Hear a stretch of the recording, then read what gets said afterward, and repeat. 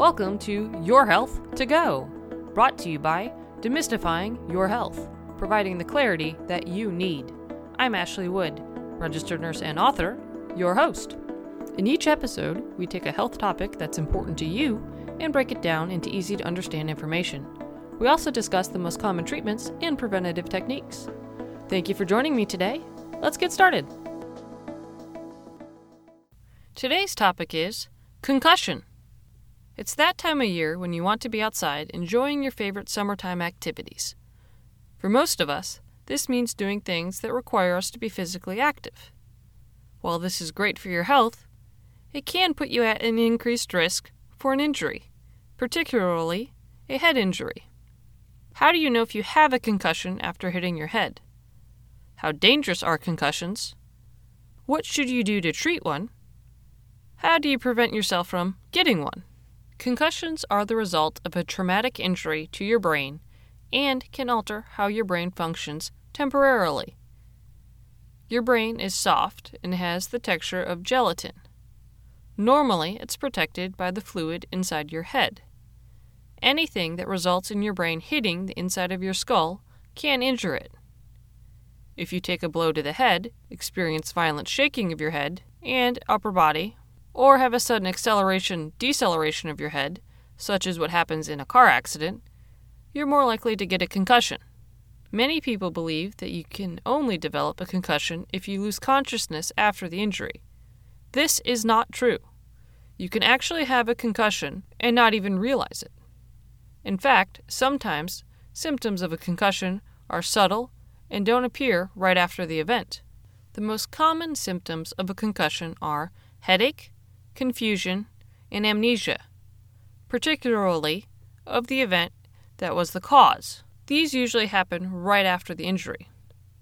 Other symptoms that happen close to the time of injury include dizziness, ringing in your ears, nausea, vomiting, slurred speech, appearing dazed, delayed responses to questions, fatigue, and temporary loss of consciousness. Symptoms of a concussion that appear several hours or days after the injury are difficulty concentrating, difficulty remembering, irritability, personality changes, increased sensitivity to light and noise, trouble sleeping, depression, and changes to taste and smell.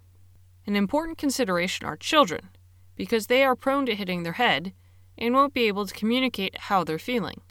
Some symptoms they can exhibit include appearing dazed, unusually cranky, tire easily, unsteady when walking, crying excessively, changes in eating or sleeping patterns, and decreased interest in their favorite toys.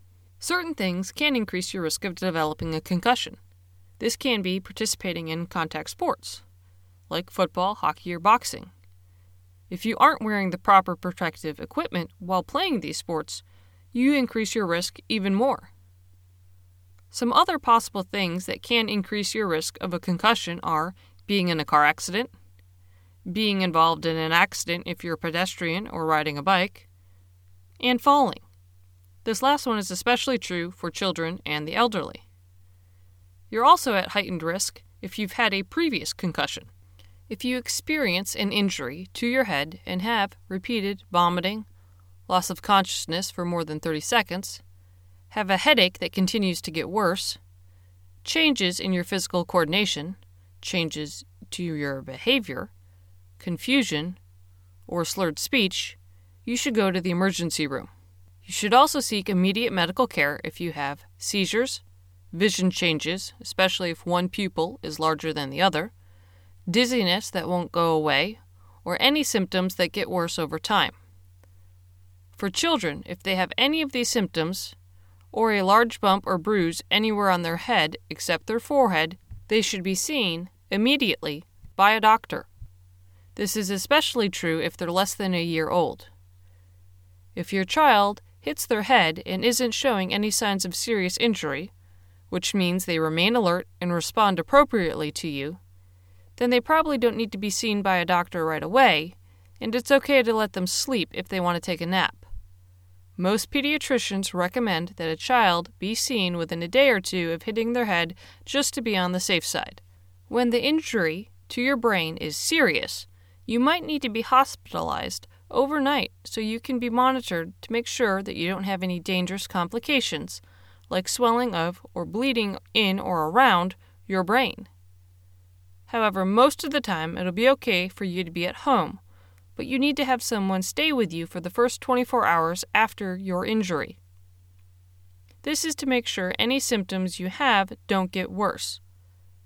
In order to do this, the person will need to wake you up regularly to make sure that you don't have any changes in neurological function. The best at-home treatment for a concussion is to rest, both physically and mentally. Avoid any sports or activities that make any of your symptoms worse or would put you at an increased risk for another head injury. Your doctor will tell you when it's safe to resume these activities. You should also avoid activities that require mental concentration and thinking because this can make your symptoms worse. Some of these would be playing video games, watching TV, doing work, reading, or using an electronic device. If your symptoms are worsened by these activities, your doctor will probably recommend shortening the amount of time you spend at work or school and decreasing your workload until you feel better. If you are having a headache, you can take over-the-counter pain relievers like acetaminophen. Talk to your doctor before taking ibuprofen or aspirin because they can increase your risk for bleeding. There are steps you can take to reduce your chances of developing a concussion.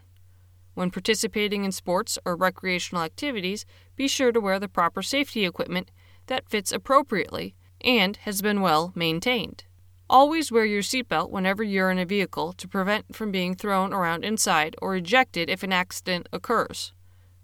Another key idea is to make sure your home is safe by having your floors free of things that might cause you to trip and have plenty of lighting so that you can see. Both of these will help prevent falls. For children, it's important to use baby gates at the top and bottoms of stairs and install window guards. If you exercise regularly, you increase your leg muscle strength, which helps you to maintain better balance. Concussions can happen despite doing everything you can to prevent one. If you do have one, take the necessary steps to feel better and prevent any further injuries. If you have any questions or concerns about concussions, please speak with your doctor. If you would like more information, please visit the Medline Plus's concussion page. Thank you for spending some time with me today. If you found the material to be valuable and helpful, please tell your friends about us. We're on social media, so like and follow us there to stay up to date on our latest information. You can also sign up for our weekly newsletter on our website. Stay healthy, and please join us next time on Your Health to Go. Now, time for the legal statement. Please keep in mind that the content we provide is not intended to be a substitute for professional medical advice, diagnosis, or treatment. Always seek the advice of your physician or other qualified competent health provider with any questions you may have regarding a medical condition. Never disregard professional medical advice or delay in seeking it because of something you have heard on Your Health to Go or seen on the Demystifying Your Health site. Demystifying Your Health does not recommend or endorse any specific tests, physicians, products, procedures, opinions, or other information that may be mentioned. Reliance on any information provided by Demystifying Your Health, its employees, others appearing at the invitation of Demystifying Your Health, or other visitors to the site is solely at your own risk. If you think you may have a medical emergency, call your doctor or 911 immediately.